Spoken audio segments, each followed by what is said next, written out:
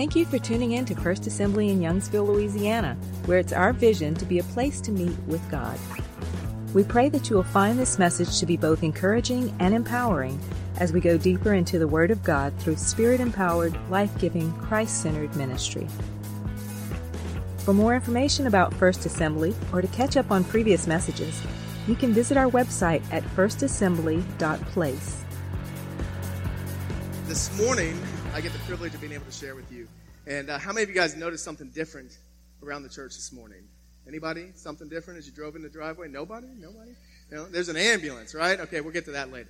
Don't worry about it. Don't worry about it. But happy Mother's Day to everybody. I just want to acknowledge my mother is with us in service today. I'm not going to make her get on stage. I promised her that she would not get on stage. I break promises sometimes, but not today. I'm going to let her be in the front row. I'm excited. We think that this is the first time that she's heard me preach live and in person. She watches us online every week. She's a member of our church.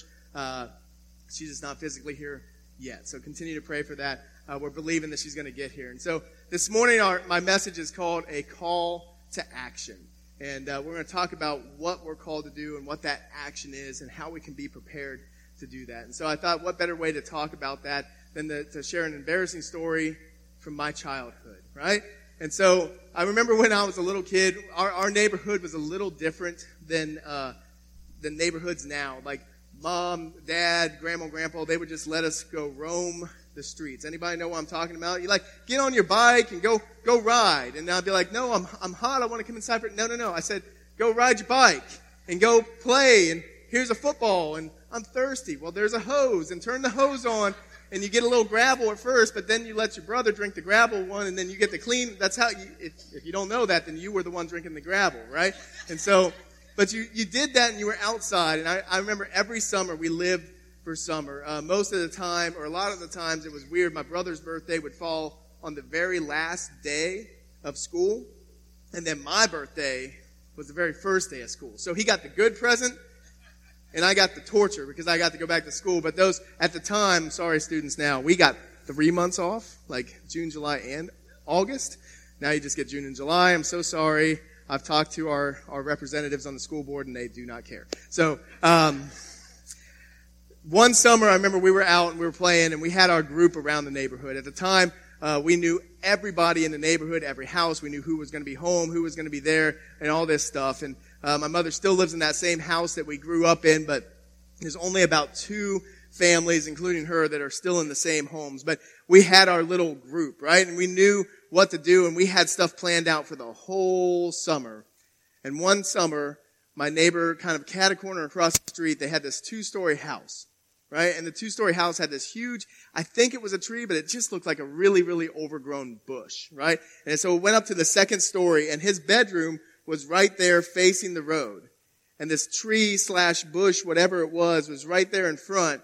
And he was complaining all summer because part of summer fun is you get to sleep in, right? You don't have to wake up at 4 a.m. to go to school. You don't have to get on the bus. You don't have to listen to, you sleep in until 3 or 4 p.m., right? You just flip the calendar and you do, and that's what we all like to do. But he had this problem and we had to solve it. There was a call to action that was necessary. He had squirrels living in this tree, right?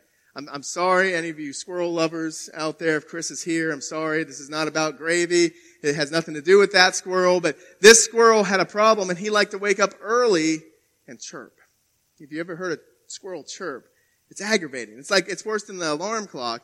And so he had this squirrel, and it just chirp, chirp, chirp, chirp, chirp, chirp, right as his window. Just chirp, chirp, chirp, chirp, making noises, drive him crazy. So he came up with a plan, right? Like any good young man would. He said, we're going to get that squirrel. Now, unfortunately, we didn't have any guns or any ammunition. We had nothing, like no traps. We're like, what are we going to do? And so we start looking around. We start shaking the tree, right? This is step number 1. Shake the tree, shake it, get the squirrel to come down. And then we start thinking, well, maybe that squirrel will get mad and come down and bite us. So we stopped shaking the tree, and we're like, what are we going to do? What are we going to do? We got to get the squirrel out because we've got to get this done. And so we look around the ground, and we look for some stuff, and they find these like little rocks. And so we start throwing rocks at it, right? But it's really hard to hit a squirrel with a little rock because your aim's not great. And so we give up on the rocks, and then we find it. And my neighbor finds a brick, right? It's the same size as a squirrel. The odds have increased, right? We're going to get this squirrel, and we're going to knock it out of this tree and probably off this earth, right? Like, we're going to take care of the squirrel. And so he takes it, and I remember him just winding up, and he just chunks the brick. Have you ever, anybody watch like The Price is Right? In the game Plinko? Yeah. So trees operate like that too. If you didn't know that, you throw the brick up there and it just kind of starts going all over, and I'm like, are they going to win the $1 million? And I'm like looking up, and I'm not thinking about gravity, and all of a sudden it hits me. Not gravity, but the brick. And it hits me right here on the head, right? And it cuts me open. And so I'm like 8 years old, maybe. Right? We're not sure what age we are. I'm pretty sure I had a concussion, so I'm not liable to know what age I actually was. My mother could not remember the age either. And I immediately did this. Because when you get hurt, right, you put your hand on it. It makes everything better. You just put I don't know why do we do that? There's probably some scientific, like medical, I don't know. But like, I put my hand on it, and immediately I think, I need help. Right? And so where do I run? I run to Grandma's house. Because Grandma was watching me. And so I run to the house, and I'm ringing the doorbell. She's got it locked because she doesn't want us to come inside because it's hot outside and the air conditioning's inside. The kids are outside, right? And so I'm ringing the doorbell, and I'm like feeling this warm sensation on my hand, and I go like this. And then I'm ringing the doorbell because my hand is covered in blood, and it's running down my arm. It's coming down my face. It's bad news. My grandma turns pale when she opens the door. She rushes me and grabs my brother and throws us in the car. And I'm sure before she left, she called my mom because we didn't have cell phones, right? And she rushes to the hospital. By the time we get to the hospital, Mom's there. They take care of me. They put stitches in. Mom was playing peekaboo underneath the little, the little blue tarp thing they put over top of you when they're doing stitches. And like, she's like looking under me to distract me because they're sewing my head back together, right? And I remember all of that. But the thing was, we have an ambulance here today. I didn't need an ambulance that day because there was a call to action. There was a need for response, and my grandmother was ready and my mother was there first. I say all that because it's Mother's Day, right? Dad didn't respond. My brother was there. He called my mom this morning. I talked to him on the phone. He didn't help. My friends, which were all guys, they didn't help, but the moms, the grandmother and the mother, they were that first physician. They were the ones, when you rode your bike and you wrecked and you scraped your knee, they were kissing boo-boos. They were putting Band-Aids on it, right? They were your first doctor. That's how they're wired. Dr. Lynn talked about it a little bit today. Or maybe, Sean, one of the two of you. Maybe you both talked about it. But we talked about how they're more compassionate. It's just built in there. And so there was no ambulance because there was already a response there. There was already a need that was being met. There was a call to action, and it was responded to. Today we're talking that when there's a call to action, only those that are equipped can respond to it. Because my friends, my brother, they weren't equipped to respond to that situation. They thought I was dying. And some of them thought it was funny. Because, like, it's funny. That's a brick coming out of the tree and it hit somebody. I mean, America's Funniest Videos, if it would have been around, I could have made some money. But it didn't. Instead, you guys all get to laugh at me, and that's great. Today, we're going to be looking, though, at the story out of Luke 10, 25 through 37. And this is the parable of the Good Samaritan. And I know most of you are very familiar with this, but I want to take a look at it as far as what we're talking about today with a call to action. And starting in verse 25, it says, on one occasion, an expert in the law stood up to test Jesus. Teacher, he asked, what must I do to inherit eternal life? What is written in the law, he replied. How do you read it? He answered, love the Lord your God with all your heart, with all your soul, with all your strength, and with all your mind, and love your neighbor as yourself. You've answered correctly, Jesus replied. Do this, and you will live. But he wanted to justify himself, so he asked Jesus, and who is my neighbor? In reply, Jesus said, a man was going down from Jerusalem to Jericho. When he was attacked by robbers, they stripped him of his clothes, beat him, and went away, leaving him half dead. A priest happened to be going down the same road, and when he saw the man, he passed by on the other side. So too a Levite, when he came to the place and saw him, passed by on the other side. But a Samaritan, as he traveled, came where the man was, and when he saw him, he took pity on him. He went to him and bandaged his wounds, pouring on oil and wine. Then he put the man on his own donkey, brought him to an inn, and took care of him. The next day he took out 2 denarii and gave them to the innkeeper. Look after him, he said, and when I return, I will reimburse you for any extra expense you may have. Which of these 3 do you think was a neighbor to the man who fell into the hands of the robbers? The expert in the law replied, the one who had mercy on him. Jesus told him, go and do likewise. And so it's an interesting story here, right? As is the practice, the Pharisees are trying to trap Jesus into saying something that would justify their lifestyle, would justify the way that they're living and all the laws that they're following and just who they are. And so he asked a question, and I don't know, maybe he was just curious, but he asked this question, and Jesus kind of says, well, what's the scripture saying? I mean, you tell me. You ask the question, answer your own question. And he does. And he's right. You know, sometimes when we're right, we just need to stop talking. But he didn't stop talking. He said, but who's my neighbor? Like, is he my neighbor? Because he didn't want everybody to be his neighbor, right? He just wanted his people to be his neighbor. He didn't want the Gentiles to be his neighbor. He wanted just his people to be a neighbor. And that's why Jesus goes into this parable and starts talking about it. And there's 3 characters that I think kind of give a glimpse into who Jesus has called us to be and why there was failures here. The first character is the priest. Now the priests we know come from the line of Aaron and they come from the Levites. And they were called to go and do ministry. This passage said he was traveling on a road between Jericho and Jerusalem. Most of the priests lived in Jericho and traveled to do their ministry in Jerusalem. So it's safe to say that as this man who was robbed and beaten and left on the side of the road, he needed help. He had no supplies left. He was just there, left for dead. And we see the priest come, and he's doing good because he's on his way to go and do some ministry or coming back from just finishing doing some ministry. And Jesus says as that priest comes up, he sees him from a distance, and instead of walking up to him and seeing if he can assist him, he's so focused on what his task at hand is that he walks over to the other side of the road, I'm sure kind of like slyly, so like the guy doesn't notice him and just keeps on walking. Because he's so focused on what he has to do that he's forgot what he's called to do. I'm reminded of this book that I read a number of years back called Under the Overpass. And Under the Overpass is written by this Christian man who went to a church probably not too very similar to our church. He went there every Sunday. He got up. He'd put on his church clothes. He'd probably put some worship music on in the car as he drove. He'd get his coffee. He'd get his bagel. He'd do his thing, and he'd go to church. And he loved his church. It was a great church. And they went there every Sunday, and he worshiped together, and he learned about God, and then he'd travel back home.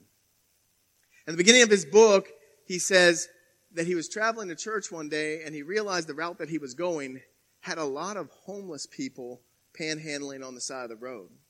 And so as he was going to church, it made it these awkward stops at traffic lights. Because now you have to decide, am I going to give them something? Am I not going to give them something? Am I going to make eye contact? Should I slow down just enough that I know it's going to turn green and then go, right? And we've all felt that way. It's an awkward situation, right? You don't know what to do. You want to do what's right, but you don't want to make a mistake. And so he had this solution to it. And as he was heading to church, instead of going that normal route, he created a new route. And he started to go a different route. And he would go so that he wouldn't hit any of those corners where he knew there was going to be people that he was going to have to face and make a decision. And as he was sitting in church one day, he felt God speak to him and say, "You're coming to worship me, but the whole way that you were coming to worship me and coming to learn about me and coming to go and do the things that I've asked you to do, you skipped doing the things that I've asked you to do." And we're not going to talk about the book too in depth. If you want to get it and read it, it's a decent read. But, he goes on because he didn't understand the need. He didn't really understand the culture. And we're not talking about that need today necessarily. God might be speaking to you about it, but he didn't understand the homeless culture. And he didn't understand the need that was there. And he felt overwhelmed. And because of that, he was focused on what he had to do and missed it. And so for the next 6 months, I believe, he left all of his stuff in his home and he packed a backpack And he went and lived as a homeless man for 6 months to get a perspective on what he was avoiding. And it changed everything. Now he's changed his routes and he wants to come in contact with them. And he understands what they're going through and he wouldn't pass them up. And I think of that book when I think about Jesus using this parable and talking about the priest. The priest should have been the first one to stop and help. But instead, he passed by on the other side of the road, focused on what he was doing. The second person that he talks about is the Levite. And when I read this, I had to go in and study and make sure that I was right, because, the priests are Levites. And I was like, why is there a priest and why is there a Levite? Because we've heard this taught. And I'm not saying this is some new revelation, but I got this understanding this week as I was studying, is that the difference between a priest and a Levite is that every priest is a Levite, but not every Levite is a priest. And those Levites that weren't priests, they may have been called to be a priest. They may be in training to be a priest, but their job was to assist the priest. And so as you're reading through this parable, you see that the Levite comes after the priest, which would make sense now, knowing that he was his helper. And he's probably following him either to ministry or from ministry. And as he's going, the story's a little bit different. And if you look in verse 32, I believe it is, it says in verse 32, when he came to the place and saw him, he passed by on the other side. And I think there's some key words there. It says, came to the place and saw him. It didn't say that the priest came to the place. It just said the priest passed on the other side. The Levite, it would seem, walked up to the man and saw the need.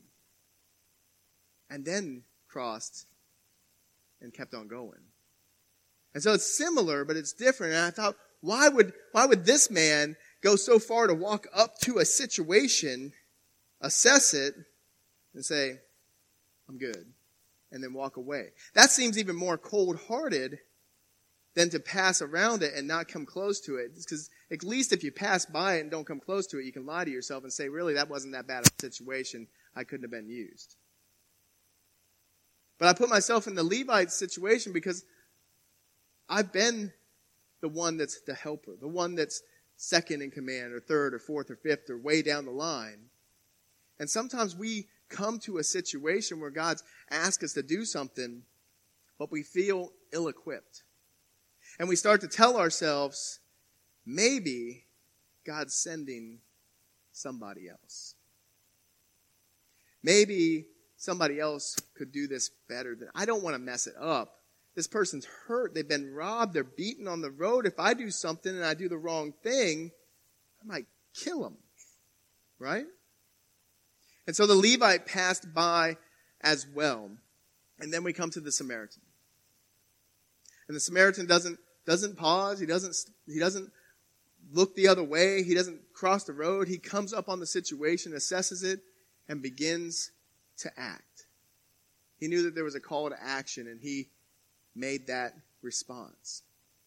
And the first thing that you see with the Samaritan is that it says that he took pity on him. He had empathy for the situation. He cared. And I think that was a really key point in the moment and for us.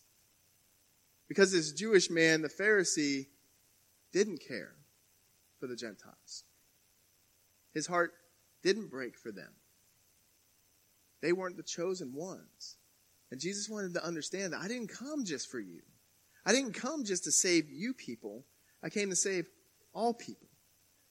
And until you get that, you really can't have a part of me. And when the Samaritan came, he had empathy. And he cared and took pity. Is that not the first step when God calls us to action, is to have empathy for the situation? Whatever it is. It could be a physical need, a financial, it could be whatever. If you don't have empathy for the situation, if you don't care about what's going on, you're certainly not going to respond to it. And it makes it seem as if the Levite and the priest didn't care about that situation. They had other goals in mind. They were blinded by something. The second thing that you see the Samaritan do is that he prepared a bandage for his wounds. He didn't just have empathy, he was equipped. For whatever reason, the man had bandages on him, with him, ready. Each one of you should have a bandage now this morning. Probably not the same bandage as him. It looks a lot like this. If you didn't get one, they're in the lobby. Get one, and we'll talk about those later. But he had a bandage with him, and he had the other supplies, and he treated what he could treat. You know, I've been in situations in my life where I've come upon a situation, and I want to help, but I might not feel equipped, and I might not actually be equipped. I may not have prepared myself for the situation. I'm not talking Boy Scouts here to be always prepared or whatever the motto was. I didn't do real good in Scouts. You guys don't get that. But if you're not even a little prepared, you can't do anything. Now, this man was not completely prepared for this situation because the story goes on, and after he gets him into a stable situation, he puts bandages on him, he treats the wound, he tries to keep infection out, he probably cleans it a little bit, and he loads him on his donkey. And he takes him into town, and he finds the inn, he pulls money out of his pocket, gives it to the innkeeper, and says, take care of this man and care for him. And I'll be back. Don't spare any expense. Take care of him. Get him back to healthy. And he's not coming back because he wants a reward. He's not coming back because he wants an attaboy or he wants a pat on the back. He's coming back because he knows he's going to owe some more money. That his part in this is not finished. That he began the process. He found help to help him with the process, and he's going to come back to be able to finish the process. And you see that the man gets help. It's, you know, if we don't equip ourselves to respond to God's call to action, we can't respond to God's call to action. Those that aren't equipped can't respond. The ambulance is sitting out front. You know, it's been one of those messages. Pastor Joe mentioned that I had shared the message with him when God spoke it to me. It's been a couple months of just kind of, I've adopted Pastor Joe's lingo, and he says we crock-pot messages. And so God gives you a little bit, you put it in the crock-pot, you let it simmer, and you come back. And it's awesome what crock-pots do with food. And they do the same thing with a message. It just makes it a little better, there's something to it, right? And so when I told him, you know, he was pretty excited about it. And so was I. And I just kept on thinking about it and praying on it, come back, put a little salt on it, and then close it back up and just let it go. And then last week, as we did the dinner on the grounds, I was talking to Karen Menard. And I was just sharing with her because it's just getting to that point about a week out that I'm like, I can't keep it inside anymore. I can smell that crock pot and it's coming on, and I want to get to it. I want to eat it. And so I started sharing with her, and I said, man, I'm going to talk about ambulances. I know it's weird. I'm going to talk about ambulances, and I don't know why I'm telling you this, but like, if anything pops to your mind that I could use for an illustration, just let me know. She's like, I don't know why you're talking to me because I don't work for an ambulance. Like, she's like looking at me weird. I'm like, I don't know either, but whatever. And like a day or two later, she comes to me and she's like, I found an ambulance. And I was like, get it. And I didn't know how perfect that ambulance was going to be. And I know as you drove in today, you saw the ambulance, and probably some of you thought, oh no, something's going on in the church. We hadn't even started worship yet, and somebody needs an ambulance. Like, we're fired up today, right? Like, I know we're Pentecostal, but like, calm down. We'll use the ambulances after service, right? And as you got closer, though, you probably recognized that it doesn't look the best.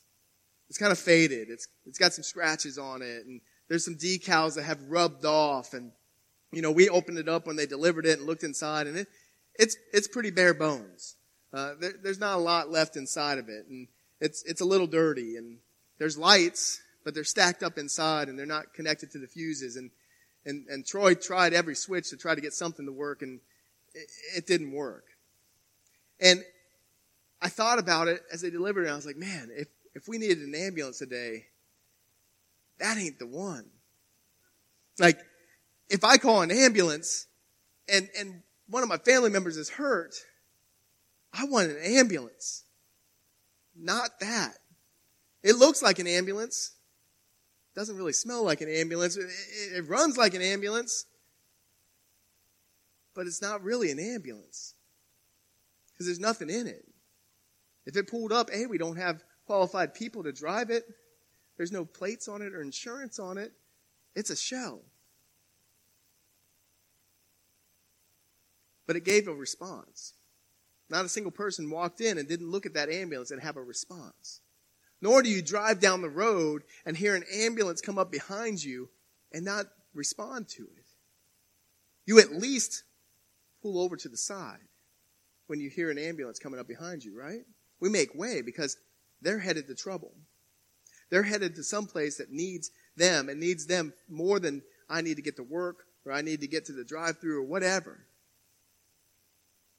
Some of us even stop and pray for that ambulance as it's traveling because we know somewhere somebody's hurting. And we can't physically be there, but man, I can send my prayers along and they're tag onto that bumper and be flapping in the wind. And when they stop, boom, it's going to hit them right in the forehead and it's going to go.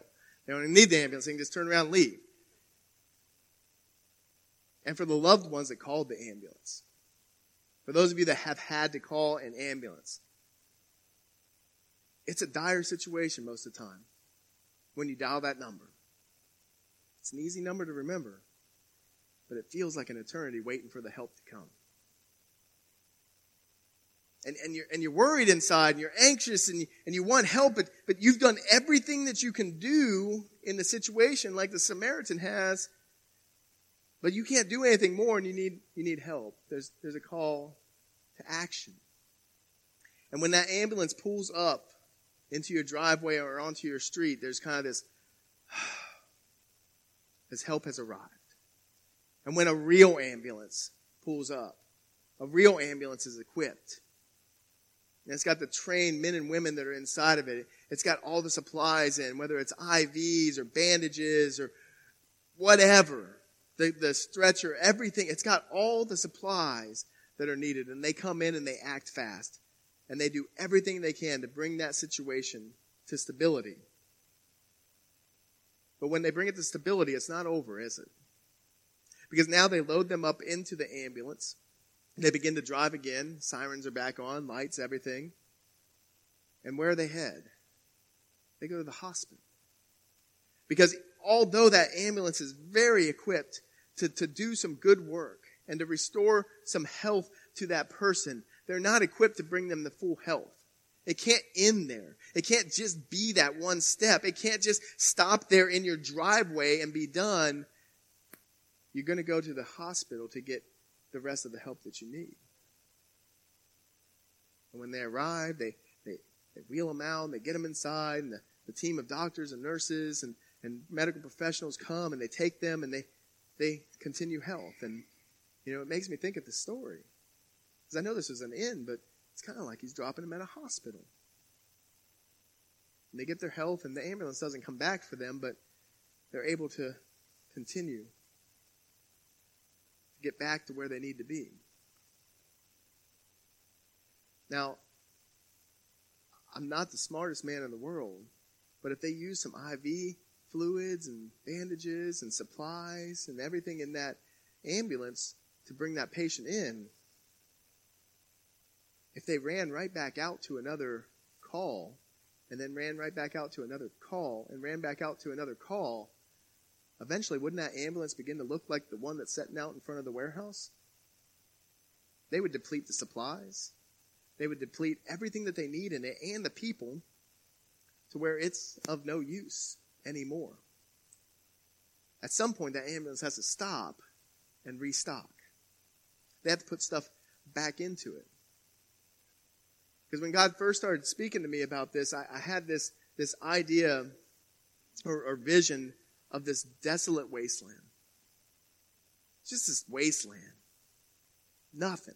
No trees, no grass, no bushes, nothing. Just sand. It was dark.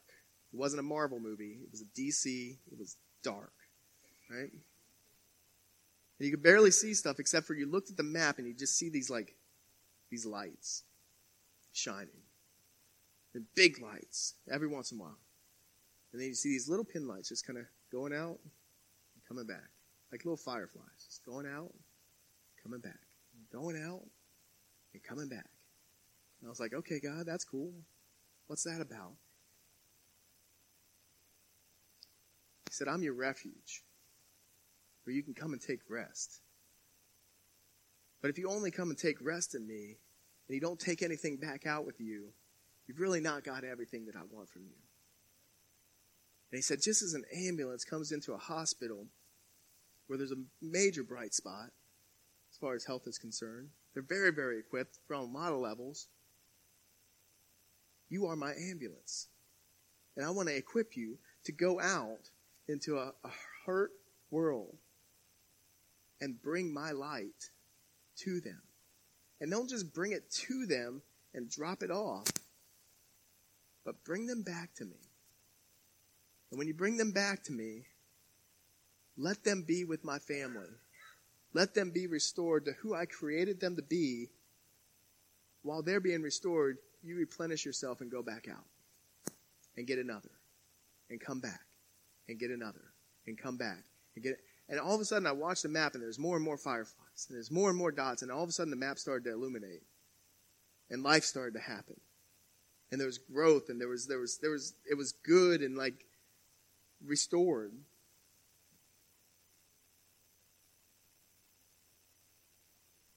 But the word for us today, just like in this parable, is if you don't have that heart, we can really miss it pretty quick. And I'm not just preaching to you, I'm preaching to myself. Because we can get real busy. That was the first obstacle, wasn't it? You know, we stay pretty busy around here. Not just to be busy, but we stay busy because we know our time is short, and we know that God's called us to a great thing. And I'm not saying for just me and the staff, like all of y'all.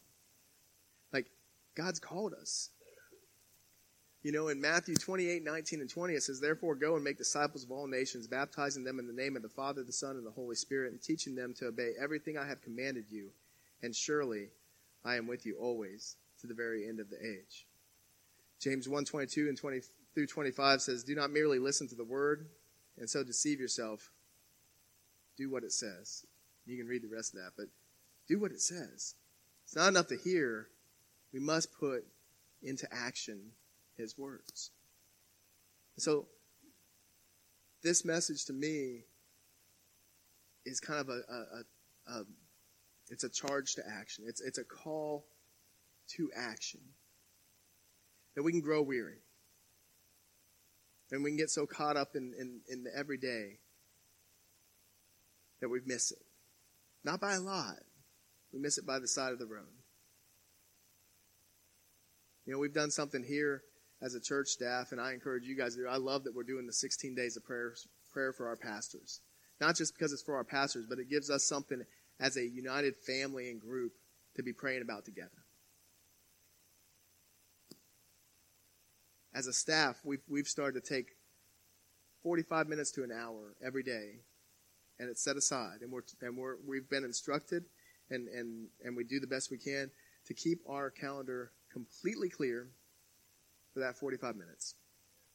Because we come in here into this sanctuary, and we go before the throne room and we pray and ask God to speak to us. Now, we can't all make it every day, but we do the best we can. And I'm telling you, I've been on a lot of staffs in my life. It's really brought a unity to our staff. And it's amazing to see as we come together in prayer. We don't pray together. I mean, this is a big sanctuary. And there'll be one or two over there, and one here, and one over here, and one or two over there, and a couple in the back. And we're just kind of spread out across the whole thing. But then we'll come together at the end, and when we pray, it's amazing how God's like speaking the same thing. You know, we say it, but then like when it happens, we're like, whoa. You know, this last song that we sang, like, make me a vessel. Fill me. Is that not what we're talking about here? Like, fill me. I don't want me. I want to come into God's house. I don't want to just come and sing 4 songs and see David get excited and jump around and start. Yeah, like, that's great. I love David. It's one of my best friends. But like, I don't need to see you dance around and jump and sing. I want to be led into worship. I don't want to come and set for 2 or 3 songs and then be like, okay, now God's presence is here and enter in. I want to come into this house expecting God to move, and I want him to speak directly to my spirit, to my heart, to my mind. Because if I speak to myself, I'm less than worthless. I know what I do. I know what I represent. You know what? If we don't come and offer ourselves like that in the last song, that make me a new vessel, cleanse me, empty me, and fill me with who you are, what are we doing? I have lots of music like apps that I can put on my phone and just listen to music. And I've got tons of podcasts I can listen if I just want to have somebody talk at me for 30, 45 minutes. I come to this family, to this church, not because I'm on staff, because I know God's presence resides here, and I know God wants to speak to us, and I know he wants to fill you up with stuff, not that you can go home and sit and say, that's good, let me journal that down. No, so you can go out into your community, and that you can represent his light to people that I'm not going to see, that you're not going to see, that only I'm going to get the people that come into my life. When people look at you, when you're walking around the community, do they see an ambulance? Do they see Jesus on you? Do they recognize his presence? If I see an ambulance, I pull over. I respond. I respond to that ambulance every time I see one. Shane was telling me this morning as they drove in, they saw an ambulance coming down Verot School Road with the lights on. And he convinced Shelley that it was part of my sermon.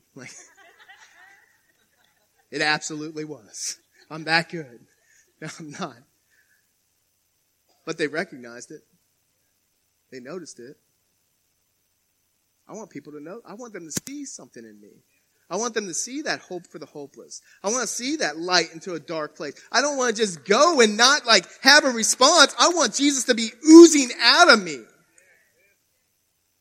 And that's what Jesus wanted for these Pharisees. He wasn't trying to embarrass them. I don't think Jesus was trying to embarrass these men or try to tell them how smart he was and how stupid they were. He loved them. They wanted the light to turn on and for them to get it. So as we close this time of our message, I want to pray for you guys. Not just for the mothers, for everybody. I think this message is easier for our mothers to receive than it is for us guys. I think there's something inherently in them that they want to respond to those that are hurting, to those that need help. But I think we all can use a little boost. I want to change our perspective. Maybe it's already your perspective, but I just want to take another step closer, another step and get a little bit more. Because I don't want to step foot in this place. Eleni's going to bring fire on Wednesday. I'm believing it. I got to go be with the Rangers, and I love my Ranger boys, and I'm going to be teaching the word to them. But there's going to be a part of me that wants to be over here and hear what she has to say. Because Pastor Joe's not just putting people up on a pulpit to preach because he's filling time. He's putting people up on a pulpit to preach because he wants to change your lives and help you to change other lives. That's what we're about. So I'm going to pray for all of you. And as I pray, once I close the prayer, I'm going to invite our usher team to come up and not just the moms, but every lady in the place. We have these carnations up here. We've spread them across the altar. If you would come as the worship team plays and receive just a small gift from the church, just to honor you. It's not much, but just to honor you. And before we pray, I do these little things, and you can do it. You're not going to offend me. If you want to actually use this, go ahead and use it. Free Band-Aid for you. We spared no expense. It was 98 cents per 60. But I love these little things. They remind me of what God's speaking. And so, maybe you stick it someplace on a mirror, someplace that reminds you. And every time you see it, am I prepared? Do I have that bandage? Can I respond to that call of action? And so put it someplace or stick it on you. I just want to provide that for you. Lord, I thank you, Lord, for being such a good God.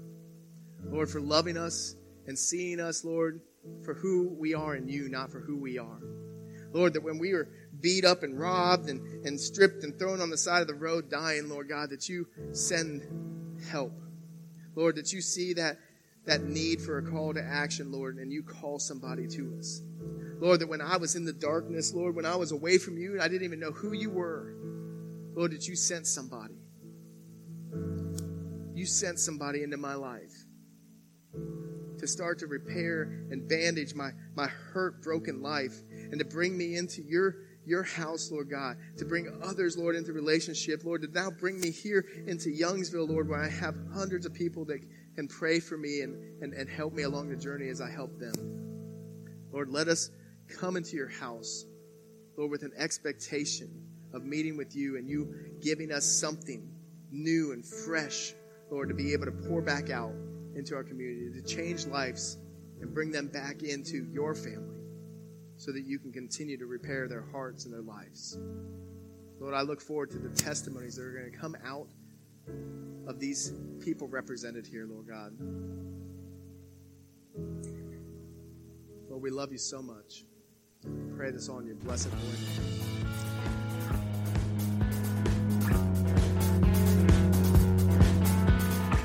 We hope that you found this message to be both a blessing as well as challenging. If you would like more information or to leave a comment or prayer request, please visit our website at firstassembly.place. Thank you for tuning in to First Assembly, a place to meet with God.